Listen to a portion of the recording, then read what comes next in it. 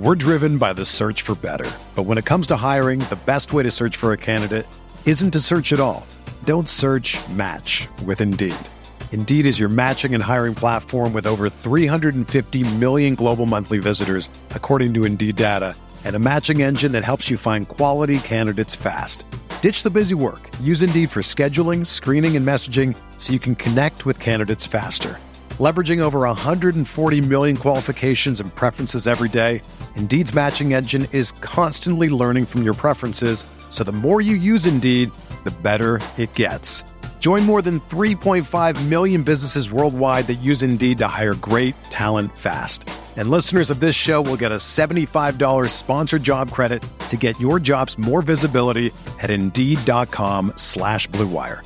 Just go to Indeed.com/Blue Wire right now and support our show by saying that you heard about Indeed on this podcast. That's Indeed.com/Blue Wire. Terms and conditions apply. Need to hire? You need Indeed.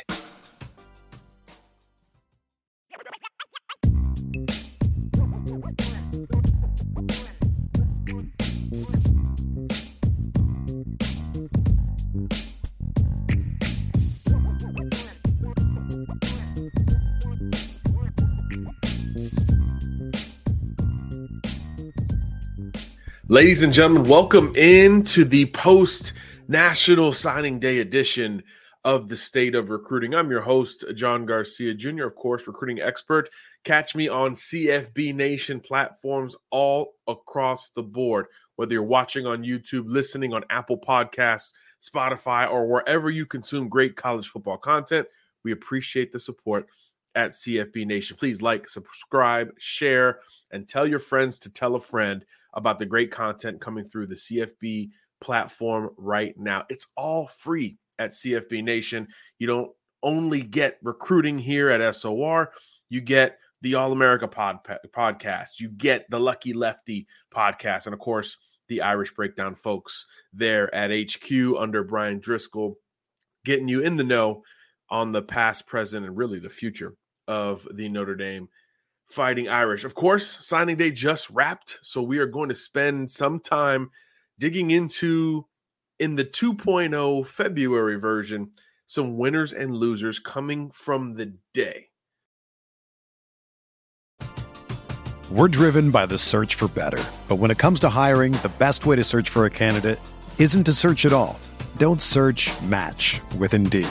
Indeed is your matching and hiring platform with over 350 million global monthly visitors, according to Indeed data, and a matching engine that helps you find quality candidates fast.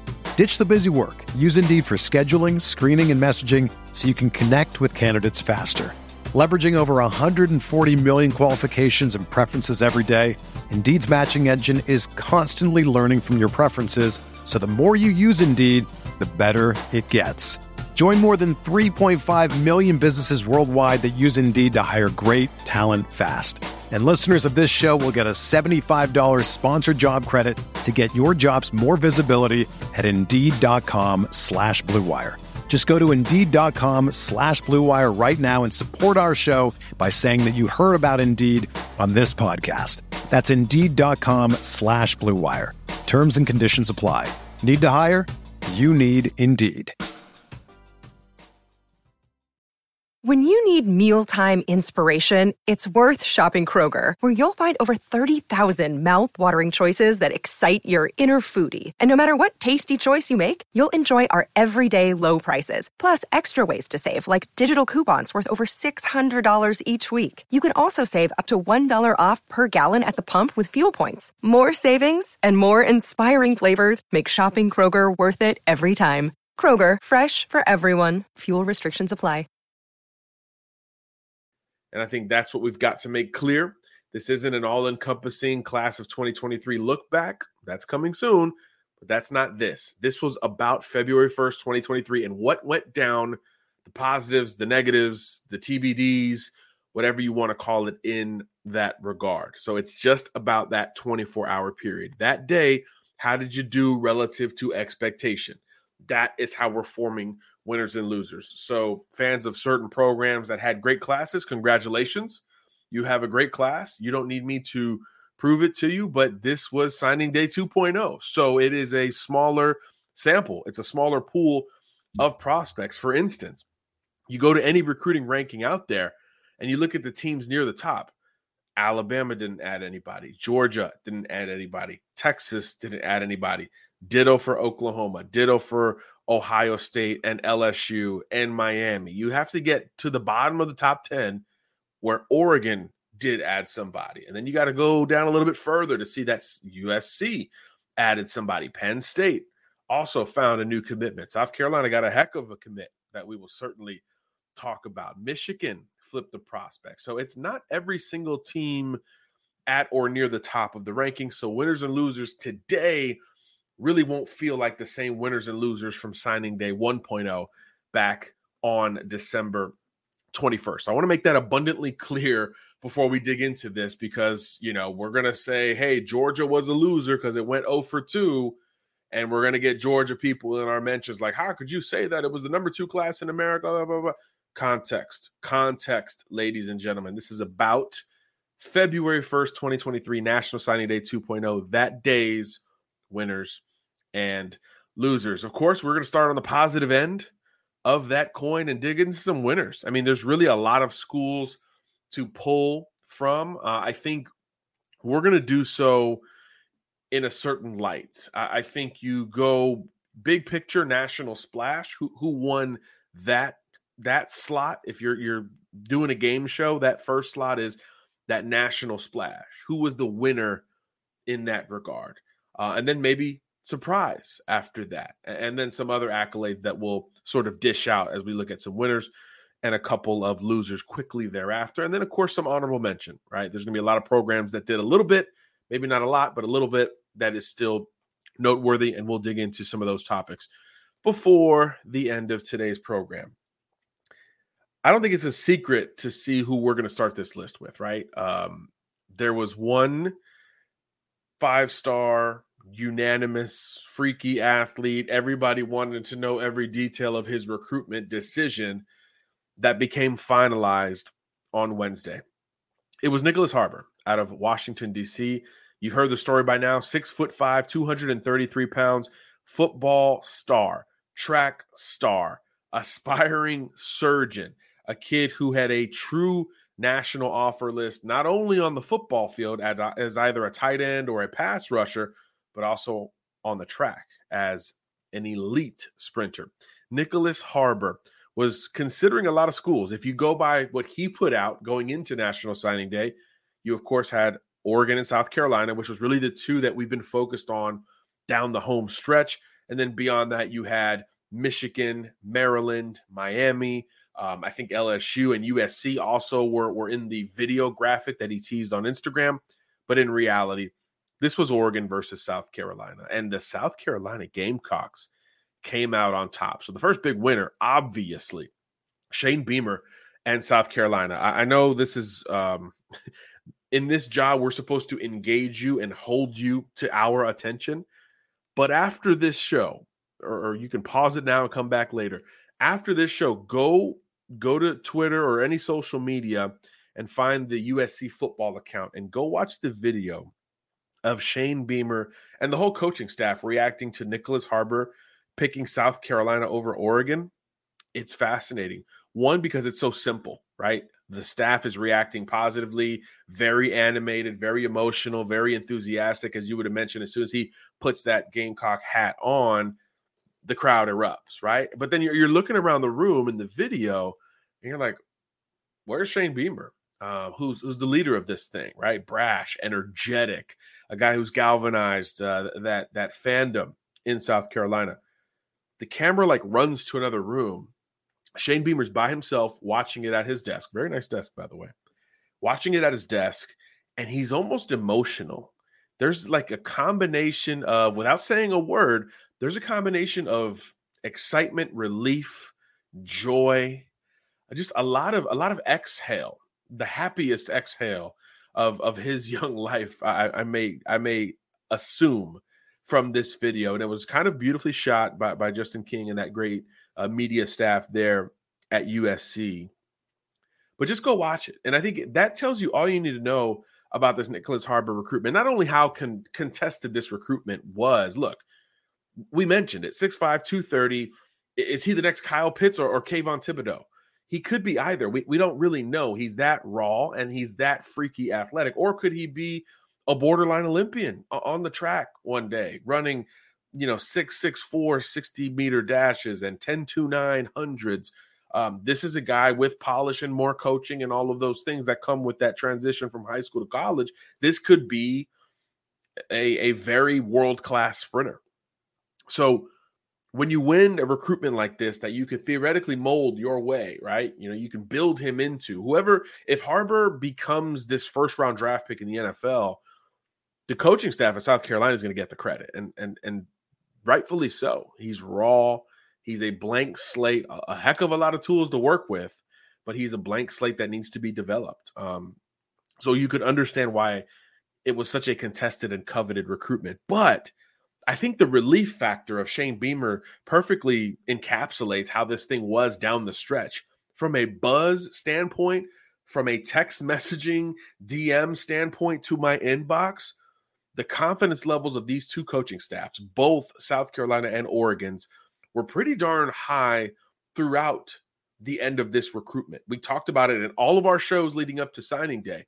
There is confidence coming from both Columbia, South Carolina, and Eugene, Oregon, almost simultaneously. And you could understand it, right? From the Ducks' perspective, look, last official visit, total red carpet treatment, right? I'm talking football, track, administrative stuff, outside the box stuff. This family was presented everything to the 12th degree when they went up to Eugene and gave them a lot to think about. So surely Dan Lanning and company were confident, and rightfully so, going down the home stretch. And then conversely at South Carolina, you were kind of the most consistent school for the longest period of time in this conversation without a clear hiccup along the way. Shane Beamer has personally led this charge for many, many months. Nicholas Harbor has taken multiple visits to Columbia, including an official visit during the fall. This one was kind of yours from a track the visits perspective. You didn't have big staff turnover, right? At Oregon, the offensive coordinator moved on, Kenny Dillingham. Now Will Stein is there. Remember, Nicholas Harbor wants to play offense. At Michigan, another finalist, all the Jim Harbor rumors. What did that look like? They also had turnover among some of the offensive staffers there in Ann Arbor. Other schools dealt with that. South Carolina didn't. So you understand kind of that long-held confidence from Shane Beamer and company. But still, the buzz was so back and forth. Both were confident. It was like, okay, the night before signing day, South Carolina feels like the fit. You get up Wednesday morning, and maybe Oregon overnight really sold the family. And clearly there was some indecision here going on, a lot of back and forth from the Harbor camp itself. And then when we got closer to that ESPN announcement, it really did seem like South Carolina was back in the driver's seat, and that's how it played out. So national win, natural win for South Carolina, and I think that the South Carolina flag is planted nationally. This does not go unnoticed. This wasn't a kid that they had a bunch of ties to, who had family members go to South Carolina, or he's from the region, anything like that. This is a Washington, D.C. kid who's going to prioritize football and track with a national offer list behind it. So South Carolina had to win this by just doing the work. And I think that is something that can't be understated. I also think the track and field program, that long tenured coach, the NIL potential in the SEC with that passion, that fandom, those do factor in. I think we viewed kind of wrongly, we viewed Oregon as such a higher ceiling from a track and field and NIL perspective relative to all the other schools in the mix. And that was probably false. That was probably prisoner of the moment coming off of that official track and the visits recruiting veteran talk. It was a little much. It was hyped a little bit too much, clearly, in the end. So South Carolina gets this moment with Nicholas Harbor, plant the flag. South Carolina's here to recruit. They're here to contend. And you've seen it, right? This momentum from the end of the 2022 college football season, where they upset Tennessee, blow them out. They upset Clemson, their rival. And then recruiting kind of goes crazy. Great early signing period. And then the 2024 class gets going in a very heavy way, positively for South Carolina. So I think all this momentum is apexing right now for the Gamecocks. And obviously Nicholas Harbor is going to be that physical representative of that rising recruiting ceiling. So I think South Carolina is going to be one of those programs that if the stars continue to align, they'll be not only on the field, but in the talent acquisition department, they'll be right up there with some of the best programs in the SEC. And for that school and fan base, that is a very big deal because we're talking about the best recruiting conference in football by quite a wide margin. So South Carolina, easy winner here. Don't really have to explain it much more beyond that, regardless of Harbor's position, how long it takes him to develop, any of those things. You get two boosts when you win recruiting battles like this. You get the, hey, we just grabbed a 5-star best available type player nationally in a very contested down to the last minute decision. So you get that natural buzz, just the human element, the story time element of this. And then you get the player, right? Then he actually goes to your university, which is the point of all of this. And he develops into something, right? So whatever he becomes, that's like the second benefit of what South Carolina is going to get out of Nicholas Harbor. The first one is going down right now. You're experiencing it right now in real time. South Carolina holding national buzz and the most national buzz coming out of National Signing Day. I want to go to another school that's really put in the work. Actually, the next two winners we'll talk about were first-year coaches. I mean, this is not something we expect day in, day out. I think Colorado's on here. Look, Deion Sanders, you signed Cormani McClain. You flipped him mid-January, and he actually signed with Colorado. Big deal. You deserve to be on the winning side of this thing. But for the purpose of this conversation, for the purpose of National Signing Day and new acquisitions, you got to go to the other new staff in the Pac-12. How about Arizona State? Kenny Dillingham. What a run he's been on. Less than 70 days on the job. And KD is bringing in the most transfer portal players in the country, even more than Colorado, even more than Ole Miss and some of these other schools, LSU. The biggest transfer portal class in America right now belongs to Kenny Dillingham at Arizona State. But he also has a 20-member high school class that he has had to piece together from all over the country. And, of course, the signing day edition was Jaden Rashada. Remember him? We've talked about him plenty leading into this thing as well. Blue chip quarterback for us, top 10 overall recruit, top 5 overall quarterback coming out of Pittsburgh, California, 6'4", 180 pounds, incredibly smooth passer. The delivery, the mechanics, the velocity, the third level ability of Jaden Rashada is easy to see, easy to digest and ingest, easy to scout very early on in his high school career. And he's only built upon that in the years to come. We forget about the player when we see all the drama, right? We see all the drama, flipping his commitment from Miami to Florida. And then, of course, early in January, supposed to enroll at the University of Florida. Doesn't happen. NIL deal, other things going down negatively. And he asks out of the letter of intent via the Florida Gators. They grant him that access. And it's sort of a total reset for Jaden Rashada. And a bunch of schools inquired, right? We heard of Washington and Cal and Colorado and Arizona State and TCU and others. But only 2 visits went down, and they went down back-to-back weekends. The first one, Kenny Dillingham and Arizona State. The second one, I know, created some angst among Sun Devil fans because it was to TCU, to see Sonny Dykes, to see the Horned Frogs. And you talk about making an argument. Hello? Did we not just see what TCU did on the field with a prolific offense that puts a lot on the quarterback's shoulders? Something advantageous when you're recruiting the position after what Max Duggan and Sonny Dykes did together in 2022. Yet and still, the buzz, even right after that, was still with the Sun Devils. And there's obviously a lot of history here, right? Not only is Jaden Rashada an Arizona State legacy, his dad Harlan played there in the late 90s, but the relationship with Kenny Dillingham is one that dates back to not just Oregon, where Dillingham came from before getting his first head coaching gig down at ASU, but even back to Florida State before he was on staff there at Oregon. Dillingham has been heavy on West Coast quarterbacks throughout. his early recruiting history, his young recruiting history. This guy's just in his mid-30s. And Jaden Rashada is one of his top targets over the long haul in this class of 2023. And if you think about great quarterback recruiters, the brain in our industry goes right to Lincoln Riley, right? You think of Caleb Williams and Kyler Murray and Baker Mayfield and all these number one picks and or Heisman Trophy winners that he has helped develop. You go there, you probably go where else do you go? You go to Lane Kiffin, Steve Sarkisian, Todd Monken now I think is going to start developing some of that reputation. You go to certain places, right? Ohio State and Ryan Day, what they've been able to do over several different quarterbacks.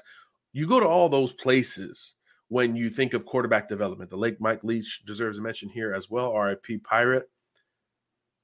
But Kenny Dillingham in this cycle, you could argue signed the best combination, you could argue Kenny Dillingham got two of the best quarterbacks committed in this cycle, and he did so as underdogs at two different Pac-12 schools.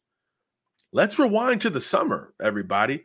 Kenny Dillingham went out and got Dante Moore from Detroit, Michigan to Eugene, Oregon. This was not the favorite going into Dante Moore's recruitment. And again, for my money, Dante Moore, number one player, number one quarterback in the country, Midwestern kid, a lot of ties to schools in the Midwest. Ohio State was his dream school. He was equidistant just about from Michigan and Michigan State. Michigan State made a huge run at Dante. Notre Dame was the early favorite for Dante. And then the SEC came calling.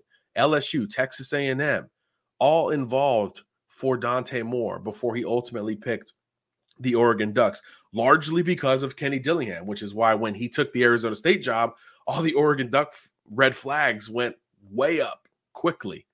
And of course, Moore ended up flipping to Chip Kelly and the UCLA Bruins. So Dillingham gets the job at Arizona State, and he's got to attack the quarterback position, right? Huge area of need. Emory Jones departs. A bunch of guys tried to piece that thing together last year. It didn't work out, right? That's why they brought in a mind like Kenny Dillingham's. So not only does he go out and get Drew Pine from Notre Dame in the transfer portal, but now on National Signing Day, he lands Jaden Rashada, again, a top 5 quarterback. There's no other OC in this class that was able to land 2 top 5 quarterbacks at different points. Kenny Dillingham was able to do so. So let's not sleep on him any further. And let's also applaud what Arizona State has been able to do in a very short amount of time. You're talking less than 70 days between I'm hired and now we've got the biggest portal class in the country and 20 more high schoolers to supplement that group. And one of them is Jaden Rashada, an Elite 11 quarterback, top 5 quarterback in this class of 2023. By the way, we call this the year of the quarterback, right? So if you're top 5 in any class, it's impressive. But in this class, it hits a little bit harder. And let's also remember Jaden Rashada's talent is the reason why all the drama surrounding his name has gotten the attention that it has, because his talent has deemed a lot of this attention. So I think it should naturally go back to that as we talk Arizona State and National Signing Day. So huge winner, South Carolina with Nicholas Harbor, Arizona State overall, but especially because of Jaden Rashada, who got his decision done early in the process, which is understandable, right? I mean, my goodness, after the Florida situation, you knew he was going to have his head down, take the visits, and make this decision. So that comfort, familiarity with not only Arizona State, but with Dillingham in particular, invaluable in that decision-making process. The final winner is another school under new construction, Luke Fickell in Wisconsin. Hello. Watch what they have been doing. You bring in Luke Fickell. He brings in some Cincinnati staffers, and then he brings in Phil Longo from North Carolina to pilot this offense. And Wisconsin goes crazy on the talent acquisition front, particularly on offense, right? Understandable with Longo and his history at North Carolina, Drake May, Sam Howell, a lot of production here recently in a modern up-tempo scheme that quarterbacks and receivers and tight ends should really like. And Wisconsin takes full advantage. They get transfers from Tanner Mordecai and Nick Evers at the quarterback position, and they sign a 23 quarterback in December, and they already got a 24 quarterback on board. So you knew a lot of offensive boxes were going to be checked when Longo got the job. But Luke Fickell on signing day reminded folks, hey, defensively at Wisconsin, we're going to be able to contend for some big-time recruits as well, as Jamel Howard recommitted to the Wisconsin Badgers. And normally we wouldn't look at a recommitment and view that as a big winner, but Howard initially committed to the previous coaching staff. He backs off of that commitment late in 2022. Everybody comes calling, the entire Big Ten, and then schools down south simultaneously, going into that early signing period after he decommits from Wisconsin. Even as Luke Fickell and company are trying to get back involved, Michigan really presses. And at one point, it looked like he might sign with the Wolverines. He doesn't sign in December, bets on himself and says, hey, I'm going to see what my value is and take more visits in January. Howard, the Illinois native, visited Illinois, of course, officially. And then he took a bunch of other visits. LSU and Miami, the last 2 weekends of the cycle. Ole Miss tried to get a late visit here out of the 320-pounder, but he opted for Coral Gables. And there was confidence in more than one camp going into the home stretch here. Michigan remained confident, even though they didn't capitalize on the momentum in December when they hosted him for the visit. And then Illinois had some confidence as the in-state contender. And then LSU, I thought, was the last new school to show confidence. Miami kind of knew this was a puncher's chance. Let's just take a late swing at a big interior prospect because they only signed one high school player at the position on defense to this point. But LSU had some confidence. Michigan had some confidence. So for him to go back to Wisconsin through all of that, I thought was a very, very nice win for Luke Fickell. This was not as sexy as a quarterback or overhauling the entire roster through high school and the portal, which they've done very, very well, but really nice to get a recommitment for a kid who believed in Wisconsin initially, and then his stock went up, and he still came back around to play his college ball in Madison. So I thought Jamel Howard picking the Wisconsin Badgers was a really nice win on Wednesday. Another day is here, and you're ready for it. What to wear? Check. Breakfast, lunch, and dinner? Check. Planning for what's next and how to save for it? That's where Bank of America can help. For your financial to-dos, Bank of America has experts ready to help get you closer to your goals. Get started at one of our local financial centers or 24/7 in our mobile banking app. Find a location near you at bankofamerica.com/talktous. What would you like the power to do? Mobile banking requires downloading the app and is only available for select devices. Message and data rates may apply. Bank of America N.A., member FDIC. All right, let's dig into some losers. I know this is probably why a lot of you click this link. We've got to do our due diligence as journalists, right? Give you the winning side. Let's give you the losing side. Again, let me reemphasize for context. The CFB Nation State of Recruiting show that we're doing right now is about National Signing Day winners and losers on the day and for the day. Not the cycle, not the month, not the year, not the portal. National Signing Day, February 1st. How did you do that day relative to expectation? Now, our first loser, Stanford, I think relative to expectation is the key.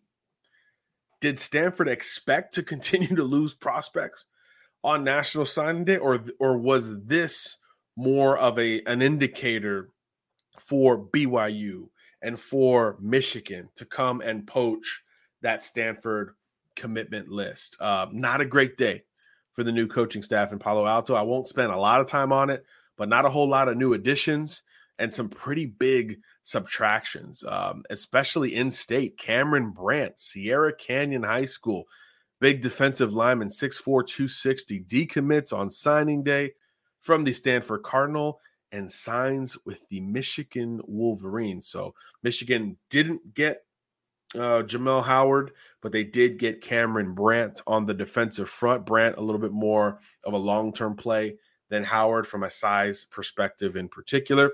And then maybe the bigger loss for Stanford, especially when you think of the success they've had in recent years. Of course, they're under new construction there as well after David Shaw's resignation. LJ Martin, the running back from El Paso, Texas, almost 5,000 rushing yards the last 2 years combined. So his upperclassman seasons in high school, he rushed for almost 5,000 yards total. So productive at 6'1", 207. going to Stanford. You talk about a fit. That's a fit, right? Stanford wants to go downhill and run the football. Well, he flips from Stanford to BYU, new member of the Big 12 Conference, of course. So Stanford lost 2 commitments on signing day, and then a third commitment they lost previously. Tight end Walker Lyons was a guy who, if we didn't know if he was going to sign, was Stanford going to be able to get back in the race for him? That answer was no. He signs, surprisingly to some, with USC. There was buzz for Georgia as well as Utah going into that decision, but tight end Walker Lyons, another in-stater from Folsom, California, opted for USC. So 3 Stanford commitments signed elsewhere on Wednesday. Hard to push back against those optics, but again, somewhat understandable because that staff's under new construction, right? David Shaw, it's weird to say, David Shaw is no longer there at Stanford. It is Troy Taylor's program, and he's obviously got a lot of work to do here overhauling that roster. They're getting a couple transfers now, even though it's really hard to do so there at Stanford, and they signed 19 players between December and February. So a lot of work ahead there for Zach Taylor and company. So Stanford, unfortunately, a loser on National Signing Day. We'll see how that shows up here going forward. And this is the one, let me exhale, because I know I'm going to catch some ats, right? That at sign on Twitter. I know someone's going to do it. So let me just go ahead and get out in front of this thing. I'm calling Georgia a loser on National Signing Day. I said it just on this day, and that's the whole context here, right? Just on February 1st, relative to expectation, yes, the number 2 overall recruiting class in America, the Georgia Bulldogs under Kirby Smart, back-to-back defending national champion Bulldogs, they are a loser on National Signing Day in the class of 23. Let me make sure that is clear. In the class of 23, because they did, of course, get a class of 2024 5-star IMG Academy cornerback in Ellis Robinson IV, and that was a head-to-head win for Kirby Smart over Nick Saban in the secondary, which, you know, those are huge. Those are program-changing, defining. They hit different in that rivalry. So in 24, Georgia might have the number 1 class today, and it might be the case a year from now when we wrap up the class of 24, and it got better on Wednesday with Ellis Robinson. But if we go to 23, which is where we're at right now, let's not look ahead too much. If we go to the class of 23, Georgia underperformed relative to expectation. Going into it, there was a chance that Georgia was in on 2 prospects, both at the same position, both tight ends. Number 1 tight end, Deuce Robinson, and former Stanford commit Walker Lyons. I know we just mentioned him, so spoiler alert, we just told you where he signed. It wasn't with Georgia, but here's the thing. About a week ago, good source in Athens told me, hey, at one point, Georgia has thought recently that they were going to get both tight end recruits, Robinson and Lyons. The dust settled on Wednesday, and they got neither. Now, am I worried about Georgia's tight end room with Brock Bowers coming back and Oscar Delp's development and all these guys, Pierce Sperlin coming in? No, I'm not worried about Georgia's tight end room. But just for Wednesday, relative to expectation, where you thought on the bright side, you could sign 2 of the best tight ends in the country, and you sign 0, just for that moment, Georgia becomes a loser. Let's call it what it is, right? If we're going to judge this thing objectively, people can get it at the top just like they can elsewhere, right? So just for signing day, Georgia, bit of a loser in my book. So Walker Lyons, of course, signs with USC. Big stunner to me. The biggest surprise of signing day that I saw was that. I thought Lyons was Georgia bound, and I thought Utah was the primary competitor if he wasn't going to opt for Kirby Smart and company. But he did elect to stay in the Pac-12, not with Stanford, where he was once committed, not with Utah, where the buzz was, but with USC and Lincoln Riley. So he'll go on his LDS mission, and then he'll be a Trojan in sometime 24 in a year plus or so. So Georgia misses on that tight end. And then the other one technically didn't sign. A little bit more of a technicality, right? Am I nitpicking, Georgia fans? Look, if you want to be the best and be known as that great recruiting program, the best recruiting program in the country, you got to take this heat. You got to take this heat when it's ready for you, because it's honestly not going to happen that often. But Deuce Robinson, the number one tight end in the country, he's not ready. Did an interview with ESPN and confirmed that he was not ready to sign his national letter of intent. Georgia had held all the recent buzz with Robinson. USC held buzz earlier during the recruiting cycle. Oregon, Alabama, Texas round out his top options. Maybe he'll take visits. We don't know when this thing will come to an end, but there is a sense that this one could last a while. So does Georgia's current lead, or perceived current lead, does that hold up for Deuce Robinson going forward? Because it's not just the other schools you have to worry about here. It's the sport of baseball. And it could be Major League Baseball that you're worried about here, because Deuce Robinson is 6'6", 225 pounds, looks like Aaron Judge, and a lot of people think he could be the next Aaron Judge. So depending on how that rise and perception travels throughout the spring into the summer, ahead of that MLB draft, I believe in the month of June, that could very much affect where Deuce Robinson ends up next year, whether it's college or not. That could very much affect it. So there's a chance that Georgia and everyone else misses out on Deuce Robinson. But right now, Georgia has held the most college football buzz for Deuce. Will that continue? Certainly there are people in his camp and around both sports that will keep him informed of what the market says he might be from a draft projection standpoint. And you understand when it goes the other way. I mean, there's not a lot of players. Kyler Murray is probably the best exception that we could highlight recently. Not a lot of players get drafted high early in baseball, get presented with that potential signing bonus and or overall money, and say no thanks. So we'll see how that works out there with Deuce Robinson. But baseball, according to him, is really what's pushing this decision further than he thought. And look, this isn't a new development. Deuce has hinted at this recently at different points, including the last time I spoke to him in person at the Under Armour All-America game. He said that baseball could push him into the spring and that he wasn't dead set on a February 1st decision. We thought it could happen, but it didn't happen. So Deuce Robinson's still on the market as of this recording. So easily the top unsigned recruit in all of high school football. So we gave you some big winners: South Carolina, Arizona State, Wisconsin, a couple of losers, Stanford and Georgia.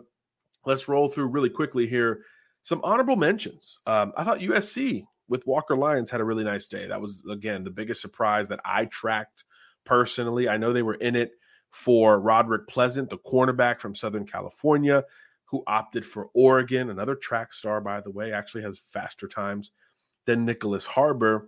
I know Pleasant was a big deal for USC. There was some back and forth between USC and Oregon, understandably, when you're talking football and track for a SoCal native, but he opts for Oregon over USC. So Walker Lyons was in, big surprise, but you did lose out on Roderick Pleasant, so you're a bit of a honorable mention in my book. Oregon, same deal. You got Roderick Pleasant, the speedy cornerback, but you did not grab Nicholas Harbor, of course, the biggest fish that made things official on Wednesday. I thought Penn State wrapped up their class very nicely and wrapped up a very nice offensive line class on Wednesday. It's got a bit of everything within it, and the final piece might be the most intriguing of them all. Chimdi Ono from Maryland, one-time Old Dominion commitment, opted for Penn State over Michigan State, Ole Miss, and Rutgers. Big-time late riser, 6'5", 270 pounds, great basketball player, great movement skills. Chimdi moves like he's 250, getting to the second level, getting out in space, leading screens and tunnels. This is a very intriguing movement, long-term development player, and Penn State's done a very good job with this overall offensive line class for James Franklin. So nice job by Penn State this cycle, as usual, and on signing day, holding off some late visits to Michigan State and Ole Miss for the win there. Speaking of the Rebels, they did miss on Ono, as we just highlighted. They also missed on Jonathan Martin, the in-state defensive lineman who opted for Mississippi State. However, they did grab a commitment from Chamberlain Campbell on Tuesday, 6'7" pass rusher from St. Petersburg, heavy basketball background, long-term potential there. And then the opposite committed on signing day. DJ Holmes, the nation's leading sacker, 32.5 sacks as a senior down at Pahokee High School in the Muck, as they call it. Sawed off, 6'2", 235, over 50 sacks the last 2 years. So not a projection long-term. This is a high-floor player that's going to come in and help the new DC, Pete Golding, get to work quickly and help to pressure the passer. Ole Miss actually added a junior college linebacker on Thursday, right when we started to record this. So Ole Miss has added 3 new front 7 players over the last 3 days. So they deserve an honorable mention, though they did lose out on Chimdi Ono and Jonathan Davis. And then Mississippi State, our final honorable mention here. Look, obviously, when you talk about Mississippi State, unusual circumstances, right? Unbelievable circumstances. But the Bulldogs rallied during early signing day, which came only a week after Mike Leach's unfortunate passing. So amazing for them to grab a nice big class in December. But then they had 2 more players on Wednesday. 2 very, very interesting players at that. We just mentioned Jonathan Davis, very late riser in the state of Mississippi, 300-pounder who could work inside and out. Had a big-time group of schools come in very late. Not only did Mississippi State have to beat Egg Bowl rival Ole Miss, but they had to hold off Texas. Texas was a school that began to push for Jonathan Davis. So that was a nice in-state win for Mississippi State. And then a cornerback, Will James from Theodore, Alabama. He signs with Mississippi State. That was a flip. He was committed to Southern Miss, but blew up as a senior, and especially in the postseason during that Alabama-Mississippi All-Star Week, Will James became a big-time commodity for a bunch of programs, and Mississippi State reels him in. He's over 6 foot with nice polish and coverage skills. The Mobile area produces great secondary players. Will James might be next up in that regard. So nice job by Mississippi State down the home stretch. They're bringing in a very, very big recruiting class, 27 players headed to Starkville. So I think that's about it. Those are the biggest deciders, movers and shakers on National Signing Day. Again, this is not about the overall cycle, just the end point. How did you look relative to expectations during the end point? South Carolina, Arizona State, Wisconsin, among the very best. I also think, Auburn, UNLV, Cincinnati, I have here in my notes, finishing well. Kentucky, Louisville on top of that. Nebraska with Matt Rule did a heck of a job all cycle. That continued on Wednesday. On the flip side, Stanford and Georgia, not the best days in those coaches' recruiting tenure. And then we thought there was some honorable mention: USC, Oregon, Penn State, Ole Miss, and Mississippi State. So National Signing Day 2023 officially behind us. We will do some bigger picture stuff here moving forward on our podcast. We'll look at our top classes, dig into them, sometimes one by one, as Alabama takes home yet another recruiting national championship. They thought Saban was done, and he's winning recruiting titles without a coordinator on offense or defense. The more things change, the more they stay the same. Thanks for listening, everybody. We'll see you in a couple of days right here on the State of Recruiting. God bless. Garcia out.